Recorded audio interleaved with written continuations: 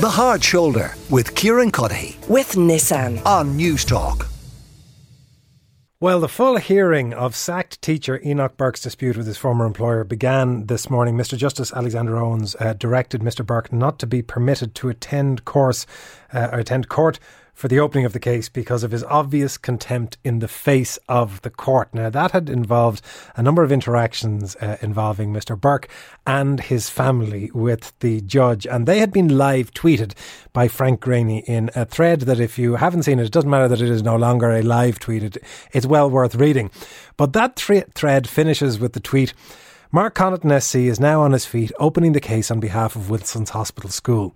The sweet tappity-tap of reporters' keyboards is the only sound punctuating his opening remarks. The sense of relief in that tweet, Frank, gives me to believe that it was a torrid journey to that point. Oh, it really was. And I think the judge was at pains to point out that hours were wasted this morning.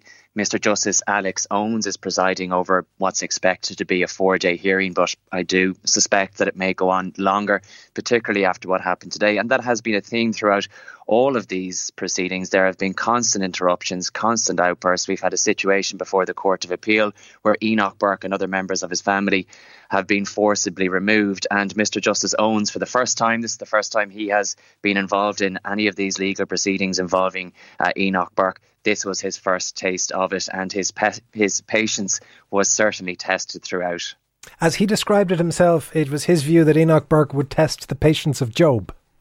Yes, a very interesting and appropriate biblical reference from the judge. It was supposed to open this morning at 11 o'clock. So this is an action taken by Wilson's Hospital School. There is a counterclaim being brought by Enoch Burke, but certainly for the first few hours of what was supposed to be this hearing, none of that seemed to matter. What happened this morning was Enoch Burke stood up, accused the solicitors representing the school of tampering with documents. He described it as possibly the most serious offence that an officer of the court can commit. He accused them of misleading him. He accused them of misleading the court. He described it as a grave and serious offence. Very serious allegations to make against reputable solicitors.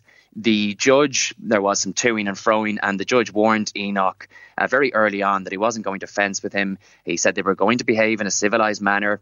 He assured him that he would respect him and listen to him with patience as long as he did the same for him and the other lawyers involved in the case. Mr Justice Owens said he wouldn't be heckled or cajoled. He warned Enoch that he would come down very heavy on those who disrespected him or the court.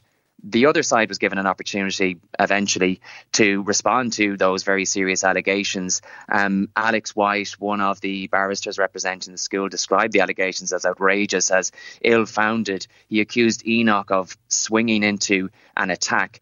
And the judge, after hearing from both sides, decided in the end that deliberate tampering seemed unlikely. He said he didn't see how Enoch had been disadvantaged. He described Enoch's arguments as flimsy. He made his ruling, case could open, and that should have been that, but inevitably it wasn't. Enoch was outraged with the judge's decision. He leapt to his feet. The judge tried to cut him off, but to no avail. He kept asking Enoch to sit down, but again, time and time again, to no avail. At one point, he even asked Enoch if he had a problem with his ears. I think that may have been a rhetorical question. He certainly didn't get an answer to it. Enoch told the judge that he was obliged to respect the rules of justice. Mr Justice Owens told him not to tell him what to do. He said he holds all the cards. It's not the other way around. Enoch accused the judge of being a law unto himself. Clearly frustrated and getting nowhere at this point, the judge described himself as completely ineffective. He said, "There's nothing I can do to make you pay a blind bit of notice to what I do." And I do feel from what transpired thereafter that there was merit in what he said. The lawyers for the school tried to wade in a few times, but they could barely get any words out. Mark Connaughton, another senior counsel representing the school, accused Enoch of being in contempt. And at that point, the judge asked Enoch if he was going to adhere to the ruling of the court. Enoch replied by saying, "I want justice." He then got an early warning that he could be held in contempt, not for the first time, which I should say, albeit before a different court he has been held in contempt previously. That didn't seem to bother him. Enoch and his brother Isaac then kept accusing the other side of telling lies, repeatedly. They just kept saying, it's lies, lies, you're telling lies, more lies. Enoch then suggested that Alex White, again one of the barristers representing the school, should be struck off the register. And at that point, their mother, Martina Burke, started applauding her son.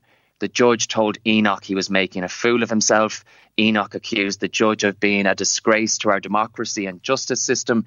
The judge then just kept asking aloud, what are we going to do with you? What are we going to do with you? And again, I don't think he was looking for an answer, to be honest.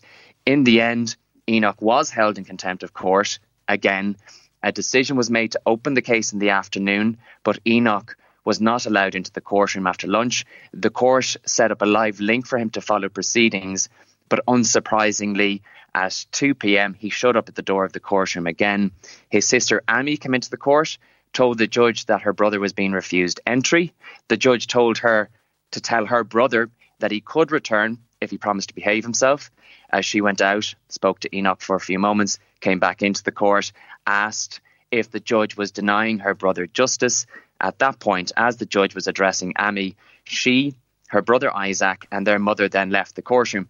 And as the judge was mid-sentence, again talking to Amy, it took a moment for the judge to realise that they were on their way out the gap. They made a very quiet exit. And when he did notice, he simply said, "Oh, there they go. I won't be wasting my sweet orders on the desert air." He then invited, eventually, Mark Connaughton to deliver his opening address on behalf of the school.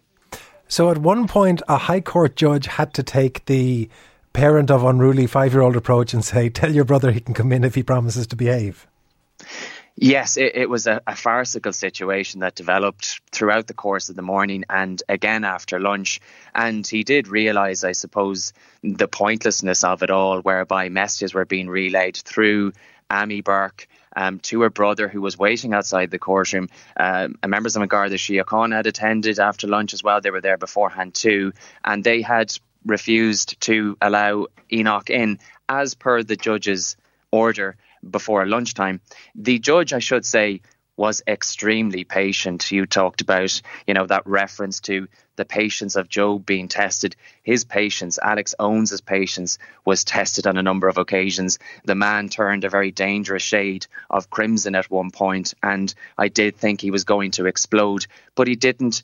I felt he was measured. He gave Enoch a number of opportunities to simply adhere to the ruling that the court had made so that the case could open, and Enoch would not allow him to do so. He continued to talk over him. He continued to talk over the lawyers in the case on the other side of the aisle, and it eventually led to a situation where that video link was established for Enoch Burke so that he could at least follow proceedings. A decision was made not to go into evidence today. This would have simply been the opening of the school's case, but Enoch Burke refused to engage and his whole family left shortly afterwards. And briefly, Frank, I am right in saying that under all of this is a huge amount of money, because there are senior counsels, there are junior counsels, there is the judge in question, there are the Gardaí involved. This is taking up a lot of cost. It really is. I mean, Enoch has made allegations in the past of being denied access to justice, and that couldn't be further from the truth. I feel like an Enoch Burke correspondent over the past few months, his trips to the High Court and elsewhere have been so frequent. And again, that is his right. He's entitled to do so. This has been set down for 4 days before the High Court. That is a very expensive exercise, as you say, and time will tell what way the case goes. But certainly for the losing side, it could be a very expensive few days before the High Court. We had the opening there just after lunch. No witnesses have been called. No witnesses have been cross-examined. No evidence has been heard. So today, as the judge put it, was certainly for a few hours a complete and utter waste of everybody's time, and an expensive waste of everybody's time. As you say, there will be a big, hefty bill at the end of all of this. It will obviously remain to be seen who has to pay for that. Frank Greaney, we are as ever grateful for you being, at least short term, our Enoch Burke correspondent. That is Frank Greaney, who will return to being Newstalk's court reporter and courts correspondent fairly soon. The Hard Shoulder with Kieran Cuddihy. With Nissan. Weekdays from 4 on Newstalk.